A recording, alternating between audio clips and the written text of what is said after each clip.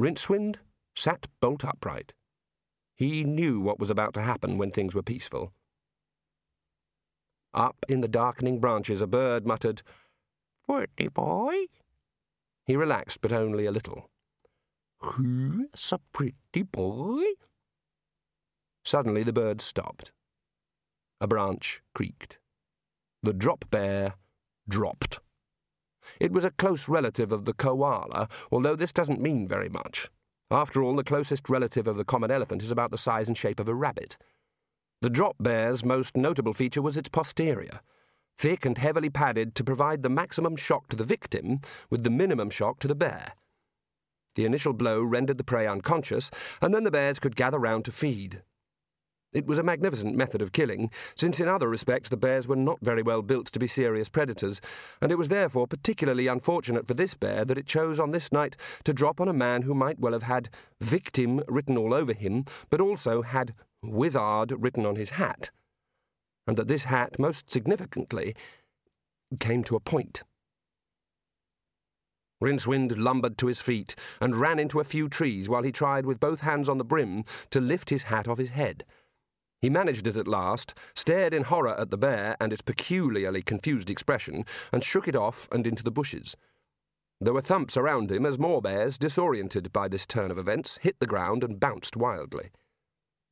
In the trees, the budgerigars woke up, and the simple message, by now having had time to work its way into their brain cells, shrieked, "Who's the pretty boy then?" A madly tumbling bear whirled past Rincewind's face. Rincewind turned and ran towards Snowy, landing astride the horse's back, or where its back would have been had it been taller. Snowy obediently broke into his arrhythmical trot and headed into the darkness. Rincewind looked down, swore, and ran after his horse. He held on tight as Snowy ran on like some small engine, leaving the bouncing bears behind, and didn't slow down until he was well away along the track and among bushes that were shorter than he was. Then he slid off. What a bloody country! There was a flurry of wings in the night, and suddenly the bush was full of little birds. "Who's a pretty boy, then?" Rincewind waved his hat at them and screamed a little just to relieve his feelings. It didn't work. The budgerigars thought this was some sort of entertainment. "Bugger off!" they twittered. Rincewind gave up, stamped on the ground a few times, and tried to sleep. When he awoke, it was to a sound very much like a donkey being sawn in half. It was a kind of rhythmic scream of pain, anguished and forlorn, setting the teeth of the world on edge. Rincewind raised his head cautiously over the scrub. A windmill was spinning in the breeze, turning this way and that, as stray gusts battered its tail fin. Rincewind was seeing more of these dotted across the landscape and thought, if all the water's underground, that's a good idea. There was a mob of sheep hanging around the base of this one. They didn't back off, but watched him carefully as he approached. He saw why. The trough below the pump was empty.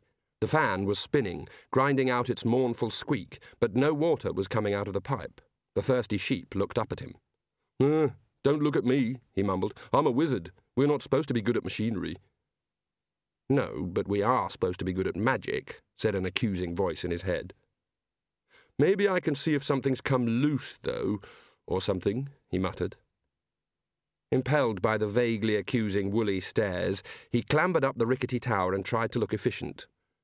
There didn't seem to be anything wrong, except that the metallic groaning was getting louder. Can't see anything." Something that had finally been tortured beyond endurance broke somewhere down in the tower. It shook, and the windmill spun free, dragging a broken rod which smashed heavily on the windmill's casing with every revolution. Rincewind half fell, half slid back down to the ground. "Seems to be a bit of a technical fault," he mumbled. A lump of cast iron smashed into the sand by his feet. "Probably needs to be seen to by a qualified artificer. Probably invalidates the warranty if I mess around." A cracking noise from overhead made him dive for cover, which in this case was a rather surprised sheep. When the racket had died away, the windmill's fan was bowling over through the scrub. As for the rest of it, if there had ever been any user-serviceable parts inside, they very clearly weren't in there anymore.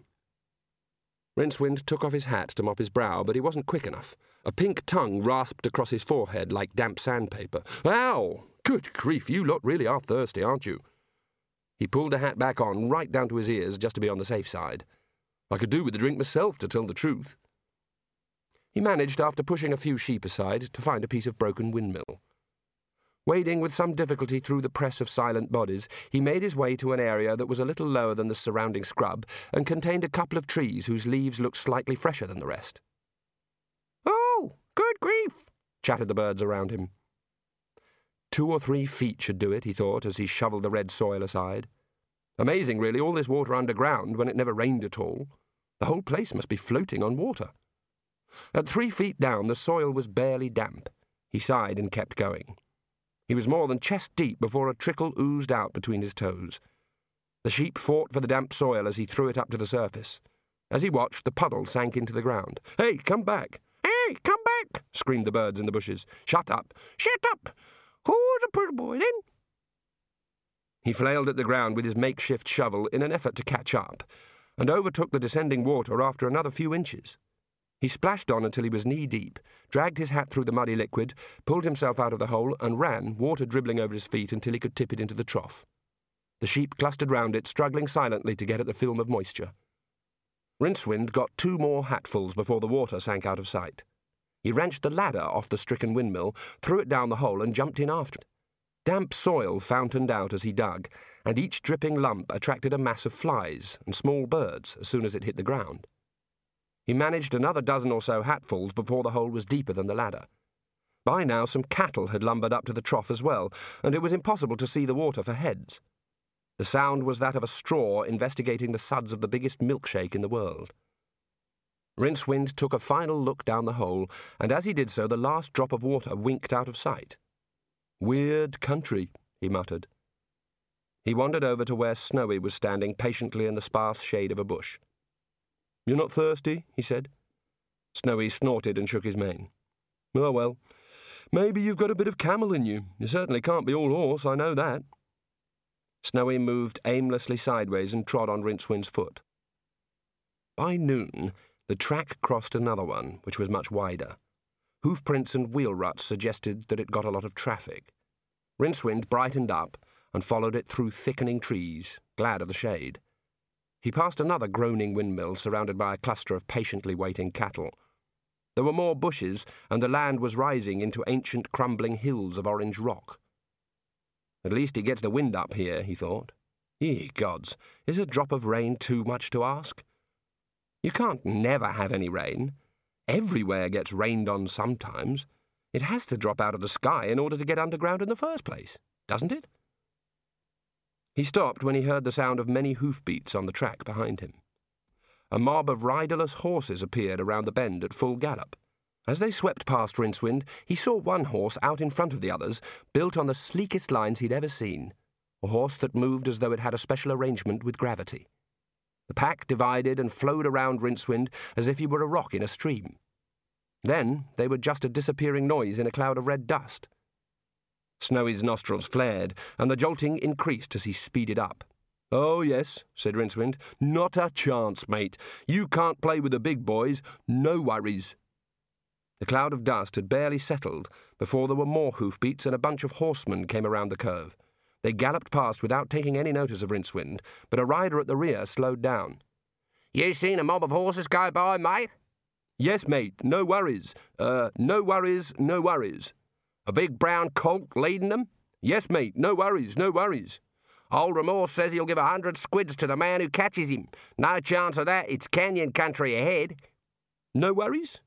"What's that you're riding, an ironing board?" Excuse me," Rincewind began as the man set off in pursuit, "but is this the right road to Bugger Up?" The dust swirled across the road. "What happened to the well-known Exian reputation for good-hearted friendliness, eh?" shouted Rincewind to empty air. He heard shouts and the cracking of whips from the trees on the high slopes as he wound into the hills. At one point, the wild horses burst out onto the track again, not even noticing him in their flight, and this time Snowy ambled off the track and followed the trail of broken bushes. Rincewind had learned that hauling on the reins only had the effect of making his arms ache. The only way to stop the little horse when he didn't want to be stopped was probably to get off, run ahead, and dig a trench in front of him.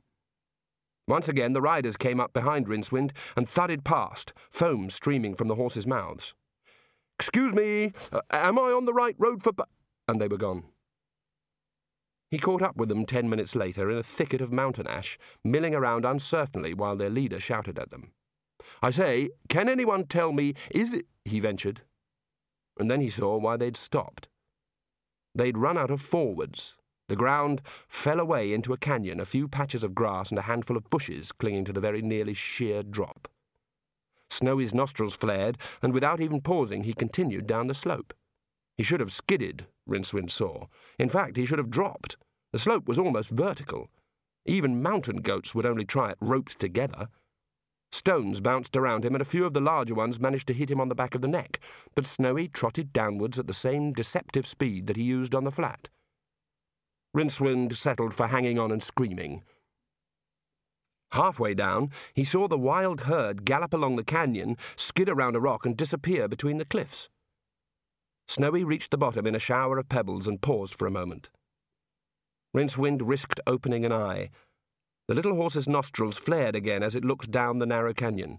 It stamped a hoof uncertainly, then it looked at the vertiginous far wall only a few meters away. "Oh, no," moaned Rincewind. "Please, no." He tried to untangle his legs, but they'd met right under the horse's stomach and twisted their ankles together. He must be able to do something to gravity, he told himself, as Snowy trotted up the cliff as though it wasn't a wall but merely a sort of vertical floor. The corks on his hat brim banged against his nose. And ahead, above, was an overhang. "Oh, no, please don't." He shut his eyes. He felt Snowy draw to a halt, and breathed a sigh of relief. He risked a look down, and the huge hooves were indeed standing on solid flat rock. There were no corks hanging in front of Rincewind's hat. In dread and slowly mounting terror, he turned his eyes to what they'd always thought of as upwards. There was solid rock above him as well, only it was a long way up or down, and the corks were all hanging upwards or downwards. Snowy was standing on the underside of the overhang, apparently enjoying the view. He flared his nostrils again and shook his mane. "He'll fall off," Rincewind thought. "Any minute now he'll realise he's upside down and he'll fall off, and from this height a horse'll splat on top of me." Snowy appeared to reach a decision and set off again around the curve of the overhang. The corks swung back and hit Rincewind in the face. But, hey, all the trees had the green bits pointing up, except that they were the grey bits. Rincewind looked across the chasm at the horseman. "Good day," he said, waving his hat in the air as Snowy set off again. "I think I'm about to have a technicolor snake," he added, and threw up. "Here, mister," someone shouted back. "Yes? That was a chunder." "Right, no worries." It turned out that this piece of land was only a narrow spur between canyons. Another sheer drop loomed up or down. But to Rincewind's relief, the horse turned aside at the brink and trotted along the edge. "Oh, no, please." A tree had fallen down and bridged the gulf. It was very narrow, but Snowy wheeled onto it without slowing. Both ends of the tree drummed up and down on the lip of the cliff. Pebbles began to fall away. Snowy bounced across the gap like a small ball and stepped off on the far side just before the tree trunk teetered and dropped onto the rocks. "Oh, please, no." There wasn't a cliff here, just a long slope of loose rocks. Snowy landed among them and flared his nostrils as the entire slope of scree began to move. Rincewind saw the herd gallop past in the narrow canyon bottom far below. Large rocks bounded alongside him as the horse continued down in his own personal landslide. One or two jumped and bounced ahead, smashing onto the canyon floor just behind the last of the herd. Numb with fear and the shaking, Rincewind looked further along the canyon. It was blind. The end was another cliff. Stone piled into stone, building a rough wall across the canyon floor. As the last boulder slammed into place, Snowy landed on top of it, almost daintily. He looked down at the penned herd, milling in confusion, and flared his nostrils. Rincewind was pretty sure horses couldn't snigger, but this one radiated an air of sniggeruity. It was 10 minutes later that the horsemen rode up. By then the herd was almost docile. They looked at the horses. They looked at Rincewind, who grinned horribly and said, "No worries." Very slowly, he didn't fall off Snowy. He simply swiveled sideways, with his feet still twisted together, until his head banged gently on the ground. "That was bloody great riding, mate." Could someone separate my ankles, please? I fear they may have fused together. A couple of the riders dismounted and, after some effort, pulled him free. The leader looked down at him. Name your price for that little battler, mate, said Remorse. 3 squids, said Rincewind, muzzily. What, for a wiry little devil like that? He's got to be worth a couple of hundred at least. 3 squids is all I've got. I reckon a few of them rocks hit him on the head, said one of the stockmen who were holding Rincewind up. I mean, I'll buy him off you, mister, said Remorse patiently. Tell you what, 200 squids, a bag of tucker, and we'll set you right on the road to, where was he wanted to go, Clancy? Bugger up, murmured Rincewind. Ah, you don't want to go to Bugger Up, said Remorse. Nothing in Bugger Up but a bunch of wowsers and poofters. It's okay, I like parrots, mumbled Rincewind, who was just hoping that they would let him go so that he could hold on to the ground again. What's Exian for going mad with terrified fatigue and collapsing in a boneless heap? The men looked at one another. Isn't that snagged as a wombat's tonker? No, that's when you chuck a twister, isn't it? Said Clancy. What? Struth, no. Chucking a twister's it's when your nose. Hang on, that's Bender Smarty. Said Rincewind, clutching his head. What? Bender Smarty is when your ears get blocked underwater. Clancy looked uncertain and then seemed to reach a decision. Yeah, that's right. Nah, that's gonging like a possum's armpit, mate. Excuse me, said Rincewind. That ain't right. Gonging like a possum's armpit is when you crack a crusty.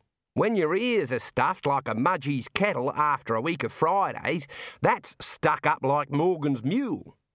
Now you're referring to happier than Morgan's mule in a chocky patch. You mean as fast as Morgan's mule after it ate Ma's crow pie?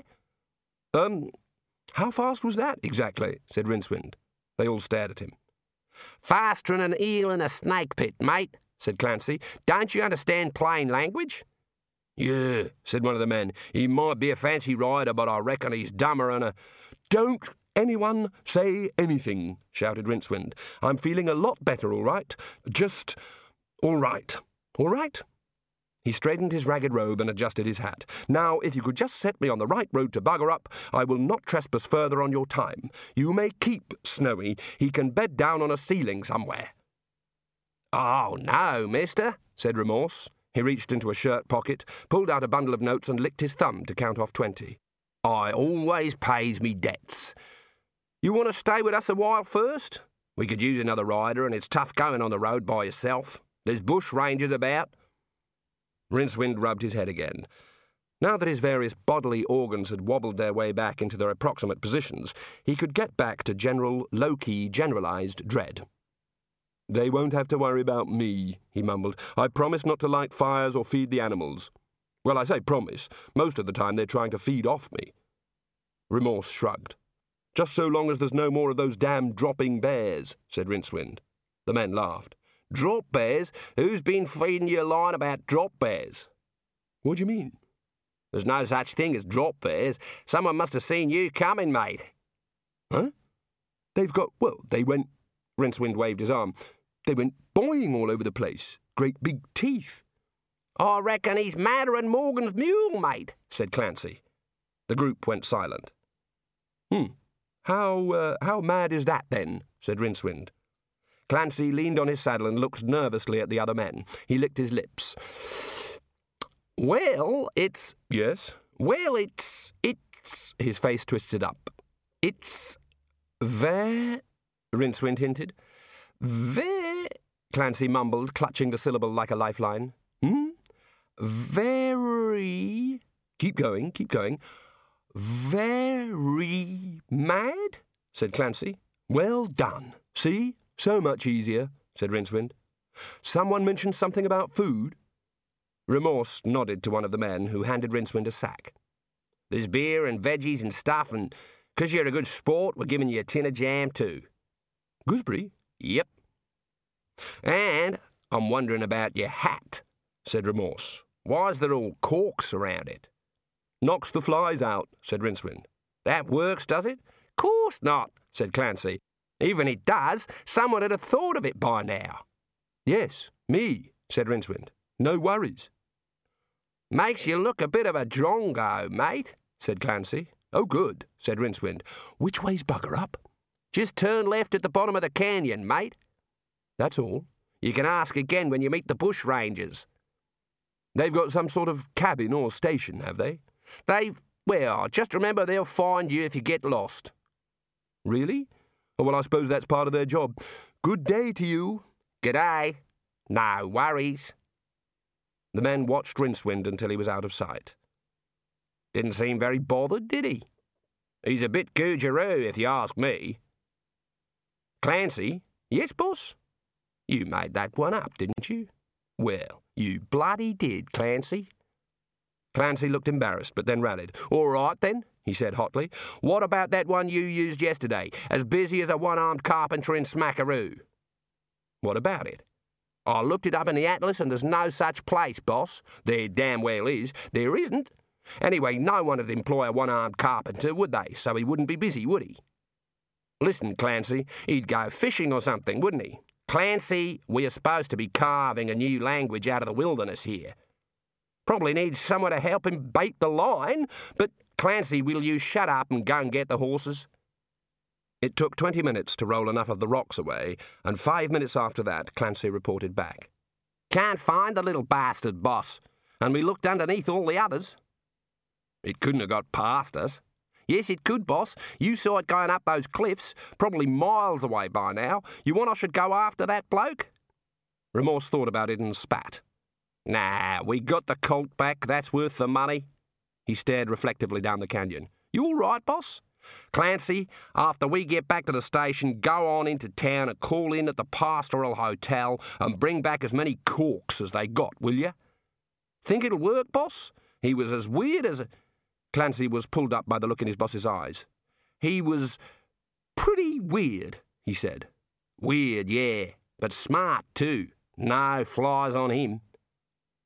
Behind them in the jumble of rocks and bushes at the end of the canyon, a drawing of a small horse became a drawing of a kangaroo, and then faded into the stone. The worst thing about losing your temper with Mustrum Ridcully was that he never noticed when you did. Wizards, when faced with danger, would immediately stop and argue amongst themselves about exactly what kind of danger it was. By the time everyone in the party understood, either it had become the sort of danger where your options are so very, very clear that you instantly take one of them or die, or it had got bored and gone away. Even danger has its pride. When he was a boy, Ponder Stibbons had imagined that wizards would be powerful demigods, able to change the whole world at the flick of a finger. And then he'd grown up and found that they were tiresome old men who worried about the state of their feet, and in harm's way would even bicker about the origin of the phrase, in harm's way. It had never struck him that evolution works in all kinds of ways. There were still quite deep scars in old buildings that showed what happened when you had the other kind of wizard. His footsteps took him, almost without his being aware, along the gently winding path up the mountain. Strange creatures peered at him from the undergrowth on either side. Some of them looked like... Wizards think in terms of books, and now one crept out from the shelves of Ponder's memory. It had been given to him when he was small. In fact, he'd still got it somewhere, filed away in a cardboard box. Ponder had been that kind of child. He still had all the pieces for every game he'd ever been given. Ponder had been the kind of boy who carefully reads the label on every Hogswatch present before opening it, and notes down in a small book who it is from, and has all the thank-you letters written by tea-time. His parents had been impressed even then, realizing that they had given birth to a child who would achieve great things, or perhaps be hunted down by a righteous citizenry by the time he was 10. It had consisted of lots of small pages on a central spiral. Each one showed the head, body, or tail of some bird, fish, or animal. It was possible, for the sufficiently bored, to shuffle and turn them so that you got, say, a creature with the head of a horse, the body of a beetle, and the tail of a fish.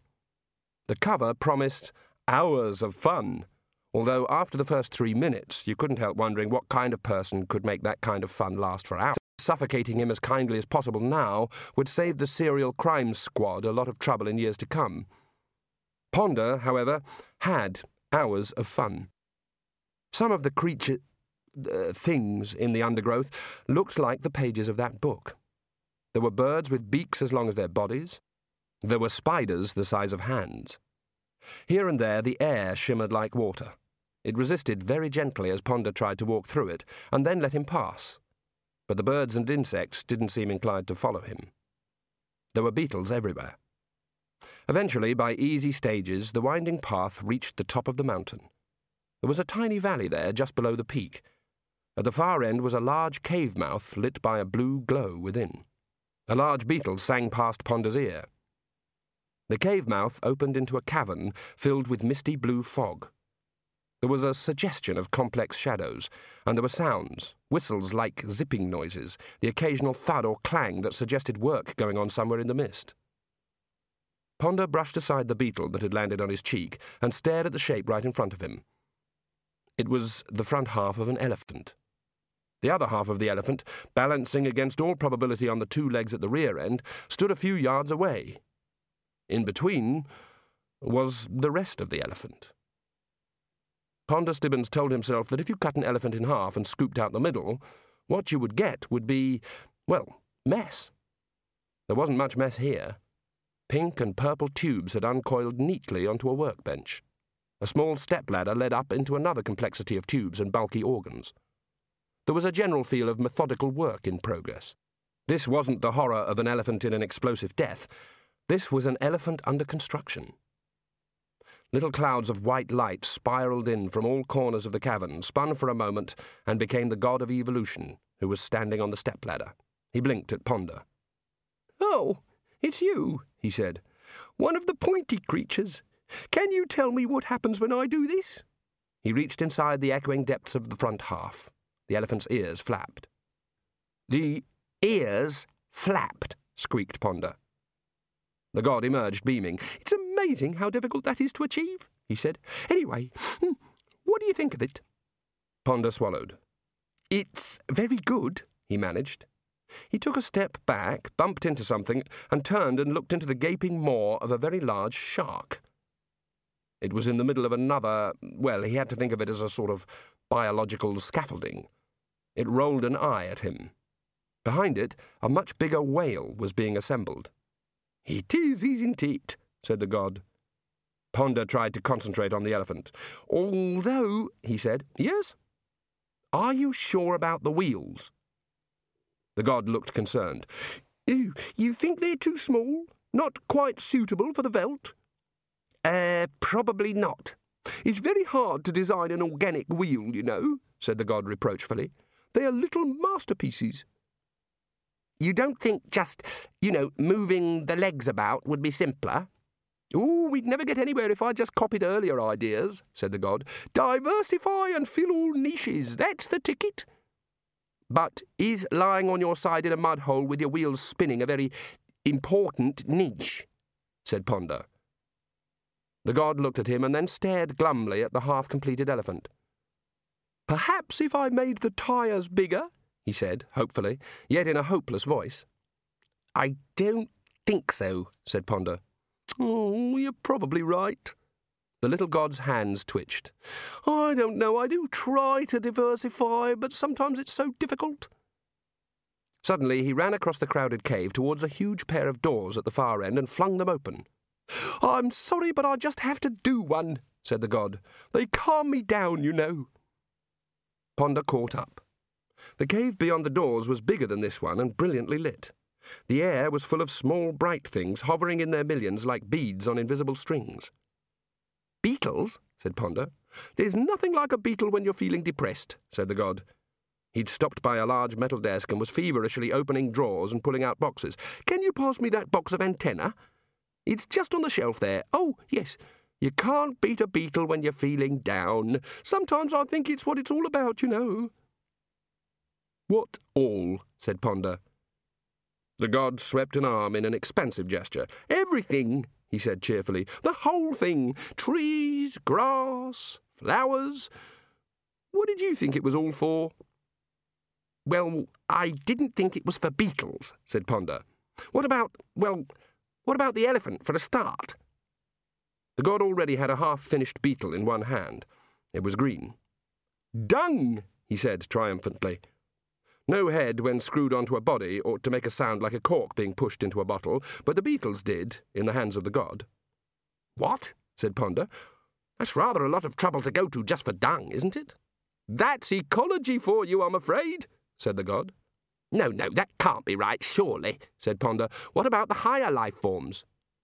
Higher? Said the god. You mean like birds? No, I mean like... Ponder hesitated. The god had seemed remarkably incurious about the wizards, possibly because of their lack of resemblance to beetles, but he could see a certain amount of theological unpleasantness ahead. Like apes, he said. Apes? Oh, very amusing, certainly, and obviously the beetles have to have something to entertain them, but... The god looked at him, and a celestial penny seemed to drop. Oh, dear, you don't think they're the purpose of the whole business, do you? I'd rather assumed that... Dear me, the purpose of the whole business, you see, is in fact to be the whole business, although, he sniffed, if we can do it all with beetles, I shan't complain. But surely the purpose of... I mean, wouldn't it be nice if you ended up with some creature that started to think about the universe? Good gravy, I don't want anything poking around, said the god testily. There's enough patches and stitches in it as it is, without some clever devil trying to find more, I can assure you.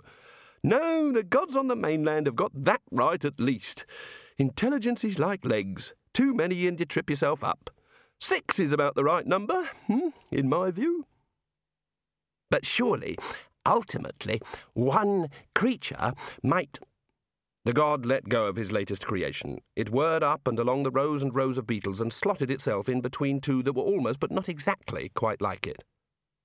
Worked that one out, have you? He said. Well, of course you're right. I can see you have quite an efficient brain. Damn. There was a little sparkle in the air, and a bird appeared alongside the god. It was clearly alive, but entirely stationary, hanging in frozen flight. A flickering blue glow hovered around it. The god sighed, reached into a pocket, and pulled out the most complex-looking tool Ponder had ever seen. The bits that you could see suggested that there were other, even stranger bits that you couldn't, and that this was probably just as well. However, he said, slicing the bird's beak off, the blue glow simply closing over the hole, if I'm going to get any serious work done, I'm really going to have to find some way of organising the whole business. All I'm faced with these days is bills. Yes. It must be quite expensive. Big bills, short bills, bills for winkling insects out of bark, bills for cracking nuts, bills for eating fruit, the god went on. They're supposed to do their own evolving. I mean, that's the whole point. I shouldn't have to be running around all the time. The god waved his hand in the air, and a sort of display stand of beaks appeared beside him. He selected one that to Ponder hardly looked any different from the one he'd removed, and used the tool to attach it to the hanging bird. The blue glow covered it for a moment, and then the bird vanished. In the moment that it disappeared, Ponder thought he saw its wings begin to move. And in that moment he knew that despite the apparent beetle fixation, here was where he'd always wanted to be, at the cutting edge of the envelope in the fast lane of the state-of-the-art. He'd become a wizard because he'd thought that wizards knew how the universe worked, and Unseen University had turned out to be stifling. Take that business with the tame lightning. It had demonstrably worked. He made the bursar's hair stand on end and sparks crackle out of his fingers, and that was by using only one cat and a couple of amber rods. His perfectly reasonable plan to use several thousand cats tied to a huge wheel that would rotate against hundreds of rods had been vetoed on the ridiculous grounds that it would be too noisy. His carefully worked-out scheme to split the Thaum, and thus provide endless supplies of cheap, clean magic, had been quite unfairly sat upon because it was felt that it might make the place untidy. And that was even after he had presented figures to prove that the chances of the process completely destroying the entire world were no greater than being knocked down while crossing the street. And it wasn't his fault he said this just before the 6-cart pile-up outside the university. Here was a chance to do something that made sense. Besides, he thought he could see where the god was going wrong. "Excuse me," he said, "but do you need an assistant?" "Frankly, the whole thing is getting out of hand," said the god, who was a wizard-class non-listener. "It's really getting to the point where I need an... I say, this is a pretty amazing place. Ponder rolled his eyes. You could say that for wizards. When they walked into a place that was pretty amazing, they'd tell you, loudly. "Ah," said the god, turning around. "This is the rest of your swarm, isn't it?" "I'd better go and stop them," said Ponder, as the wizards fanned out like small boys in an amusement arcade, ready to press anything in case there was a free game left. "They poke things and then say, 'What does this do?'" "Don't they ask what things do before they poke them?" "No, they say you'll never find out if you don't give them a poke," said Ponder darkly. "Then why do they ask?" "They just do. And they bite things and then say, 'I wonder if this is poisonous,' with their mouths full. And you know the really annoying thing? It never is." "How odd. Laughing in the face of danger is not a survival strategy," said the god. "Oh, they don't laugh," said Ponder gloomily. "They say things like, 'You call that dangerous? It's not a patch on the kind of danger you used to get when we were lads, eh, Senior Wrangler? What? Remember when old Windows McPlunder?'" He shrugged. "When old Windows McPlunder what?" said the god. "I don't know. Sometimes I think they make up the names. Dean, I really don't think you should do that." The Dean turned away from the shark whose teeth he'd been examining. "Why not, Stibbons?" he said. Behind him the jaw snapped shut. Only the Arch-Chancellor's legs were visible in the exploded elephant. There were muffled noises from inside the whale. They sounded very much like the lecturer in recent runes saying, "Look at what happens when I twist this bit. See? That purple bit wobbles." "Amazing piece of work," said Ridcully, emerging from the elephant. "Very good wheels. You paint these bits before assembly, do you?" "It's not a kit, sir," said Ponder, taking a kidney out of his hands and wedging it back in. "It's a real elephant under construction." "Oh." "Being made, sir," said Ponder, since Ridcully didn't seem to have got the message, "which is not usual." "Oh. How are they, normally made, then?" "By other elephants, sir." "Oh, yes." "Really? Are they?" said the god. "How? Those trunks are pretty nimble, even if I say so myself, but not really very good for delicate work."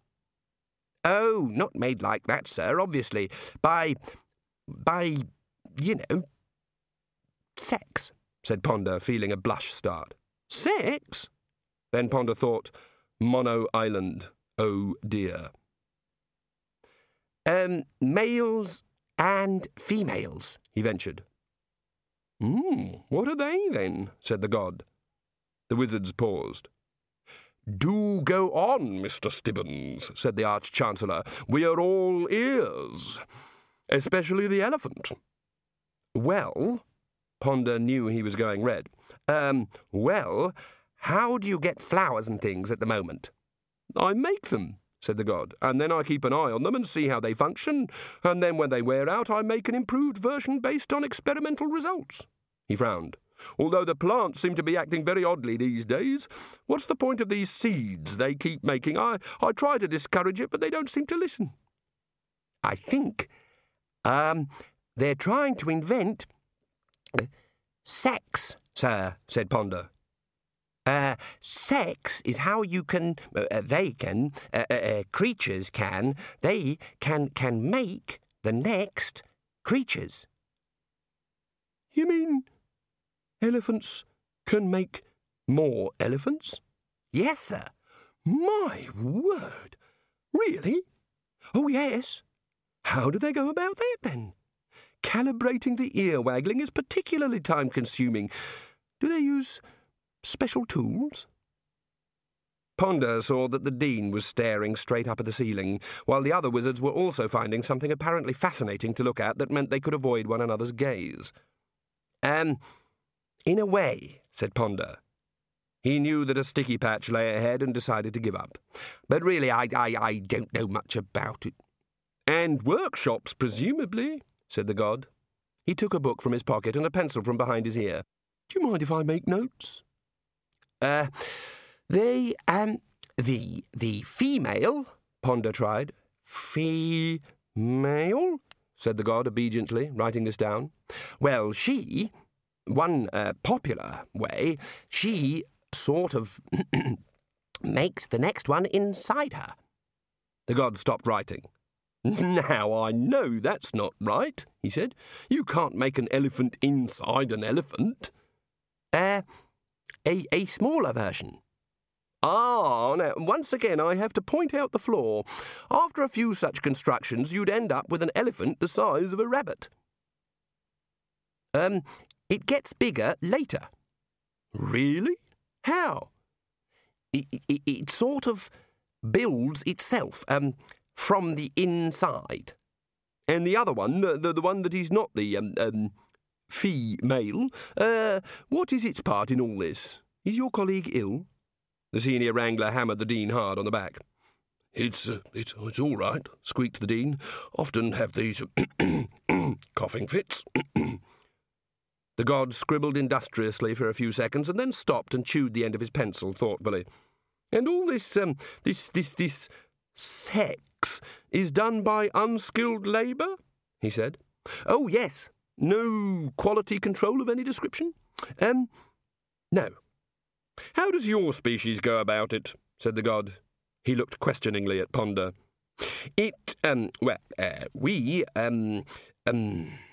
Ponder stuttered. We avoid it, said Ridcully. Nasty cough you've got there, Dean. Really? Said the god. That's very interesting. What do you do instead? Split down the middle? That works beautifully for amoebas, but giraffes find it extremely difficult. I do know that. What? No. We concentrate on higher things, said Ridcully, and take cold baths, healthy morning runs, that sort of thing. My goodness, I'd better make a note of that, said the god, patting his robe. How does the process work exactly? Do the females accompany you? These higher things. How high, precisely? This is a very interesting concept. Presumably, extra orifices are required. What? Pardon? Said Ponder. Getting creatures to make themselves, eh? Oh, I thought this whole seed business was just high spirits, but yes, I can see that it would save a lot of work. A lot of work. Of course, there'd have to be some extra effort at the design stage, certainly, but afterwards I suppose it'd practically run itself. The god's hand blurred as he wrote, and he went on, drives and imperatives, they're going to be vital. How does this work, say, with trees? You just need Ponder's uncle and a paintbrush, said the senior wrangler. Sir, said Ponder hotly. The god gave them both a look of intelligent bewilderment, like a man who had just heard a joke told in a completely foreign language and isn't sure if the speaker has got to the punchline yet. Then he shrugged. The only thing I don't quite understand, he said, is why any creature would want to spend time on all this... He peered at his notes. This sex, when they could be enjoying themselves. Oh, dear, your associate seems to be choking this time, I'm afraid. Dean, shouted Ridcully. I can't help noticing, said the god, that when sex is being discussed, your faces redden and you tend to shift uneasily from one foot to the other. Is this some sort of signal? If you could just tell me how it all works... Embarrassment filled the air, huge and pink. If it were rock, you could have carved great hidden rose-red cities in it. Ridcully smiled a petrified smile. Excuse us, he said. Faculty meeting, gentlemen. Ponder watched the wizards go into a huddle. He could hear a few phrases above the susurration. My father said, but of course I didn't believe. Never raised its ugly head. Dean, will you shut up? We can't very well act. Cold showers, really? Ridcully turned back and flashed the stony smile again. Sex is not something we talk about, he said. Much, said the dean. Oh, I see, said the god. Well, a practical demonstration would be so much more comprehensible. We weren't planning a... Cue! There you are, gentlemen. Mrs. Whitlow entered the cave. The wizards went suddenly quiet, sensing in their wizardly minds that the introduction of Mrs. Whitlow at this point was an electric fire in the swimming pool of life. "Oh, another one of you," said the god brightly. He focused. "Or, a different species, perhaps?" Ponder felt that he had to say something. Mrs. Whitlow was giving him a look. Mrs. Whitlow is, a lady," he said. "Ah, I shall make a note of it," said the god. "And what sort of thing do they do?" "They're, the same species as us," said Ponder miserably.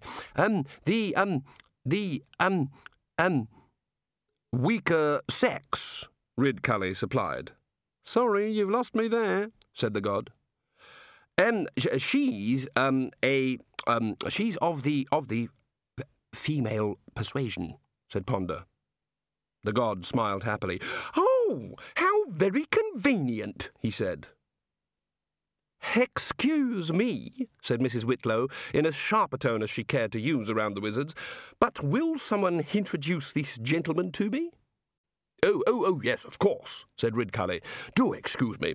God, this is Mrs. Whitlow. Mrs. Whitlow, this is God. A god. God of this island, in fact." "Charmed, I'm sure," said Mrs. Whitlow. In Mrs. Whitlow's book, gods were socially very acceptable, at least if they had proper human heads and wore clothes.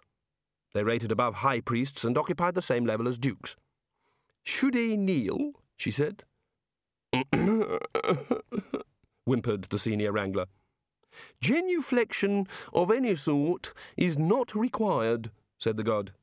"He means no," said Ponder. "Oh, as you wish," said Mrs. Whitlow. She extended a hand. The god grasped it and waggled her thumb backwards and forwards. "Very practical," he said. "Opposable, I see. I think I should make a note of this. Do you brachiate? Are you bipedal by habit? Oh, I notice your eyebrows go up too. Is this a signal of some sort? I also note that you are a different shape from the others and don't have a beard. I assume that means you are less wise?" Ponder saw Mrs. Whitlow's eyes narrow and her nostrils flare. "Is there some sort of problem, sirs?" she said. "I followed your footprints to that funny boat, and this was the only other path. So—" "We were discussing sex," said the god enthusiastically. "It sounds very exciting, don't you think?" The wizards held their breath. This was going to make the dean's sheets look very minor. "It's not a subject on which I would venture an opinion," said Mrs. Whitlow carefully. Squeaked the senior wrangler. "No one seems to want to tell me," said the god irritably. A spark leapt from his fingers and blew a very small crater in the floor, and that seemed to shock him as much as it did the wizards. "Oh dear, what can you think of me? I'm so sorry," he said. "I'm afraid it's a sort of natural reaction if I get a bit, testy." Everyone looked at the crater. The rock bubbled gently by Ponder's feet. He didn't dare move his sandal just in case he fainted. "That was just, testy, was it?" said Ridcully. "Well, it may have been more vexed, I suppose," said the god. "I can't really help it. It's a God-given reflex. I'm afraid as a species, we're not good with, defiance. I'm so sorry. So sorry." He blew his nose and sat down on a half-finished panda. "Oh dear, there I go again." A tiny bolt of lightning flashed off his thumb and exploded. "I hope it's not going to be the city of Quint all over again. Of course, you know what happened there." "I've never heard of the city of Quint," said Ponder. "Yes, I suppose you wouldn't have," said the god. "That's the whole point, really. It wasn't much of a city. It was mostly made of mud. Well, I say mud. Afterwards, of course, it was mainly ceramics." He turned a wretched face to them. "You know those days you get when you just snap at everyone?" Out of the corner of his eye, Ponder had noticed that the wizards, in a rare show of unanimity, were shuffling sideways very slowly towards the door. A much bigger thunderbolt blew a hole in the floor near the cave entrance. "Oh dear, where can I put my face?" said the god. "It's all subconscious, I'm afraid." Could you get treatment for premature incineration? Dean, this is not the time. Sorry, Arch-Chancellor. If only they hadn't turned up their noses at my inflammable cows, said the god, sparks fizzing off his beard. All right, I would agree that on hot days, in certain rare circumstances, they would spontaneously combust and burn down the village, but is that any excuse for ingratitude? Mrs. Whitlow had been giving the god a long, cool stare. What exactly is it you wish to know?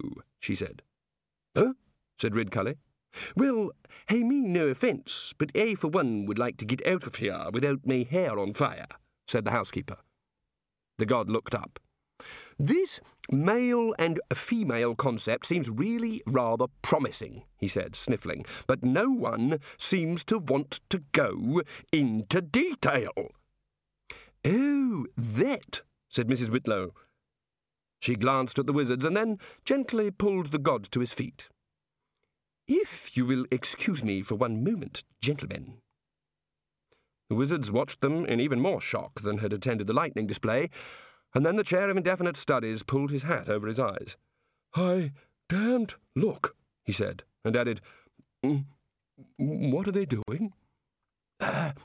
Just talking, said Ponder. Talking? And she's sort of waving her hands about. Oh, said the senior wrangler.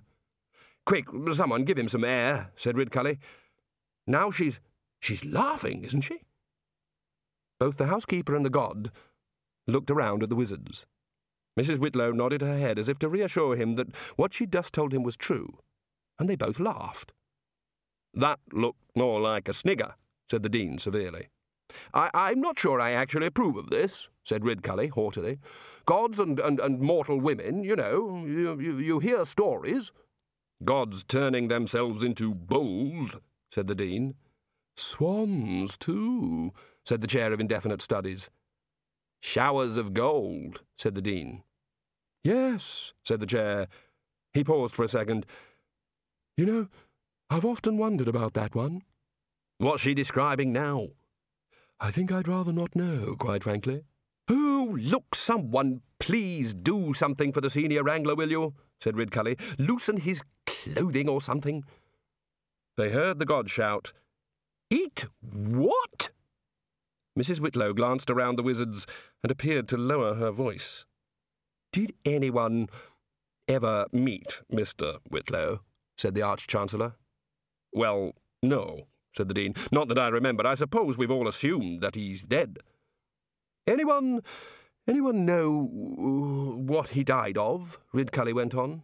Quieten down, they're coming back.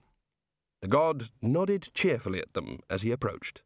Well, that's all sorted out, he said, rubbing his hands together. I can't wait to see how it works in practice. You know, if I'd sat here for 100 years, I'd never have... Well, really, no one could seriously believe... I mean... He started to chuckle at their frozen faces. That bit where he and and then she. Really, I'm amazed that anyone stops laughing long enough to. Still, I can see how it would work, and it certainly opens the door to some very interesting possibilities indeed. Mrs. Whitlow was looking intently at the ceiling. There was perhaps just a hint in her stance and the way her rather expressive bosom moved that she was trying not to laugh. It was disconcerting. Mrs. Whitlow never usually laughed at anything. Oh, said Ridcully, edging towards the door. Really? Well done then. So, I expect you don't need us anymore, Only we've got a boat to catch, and...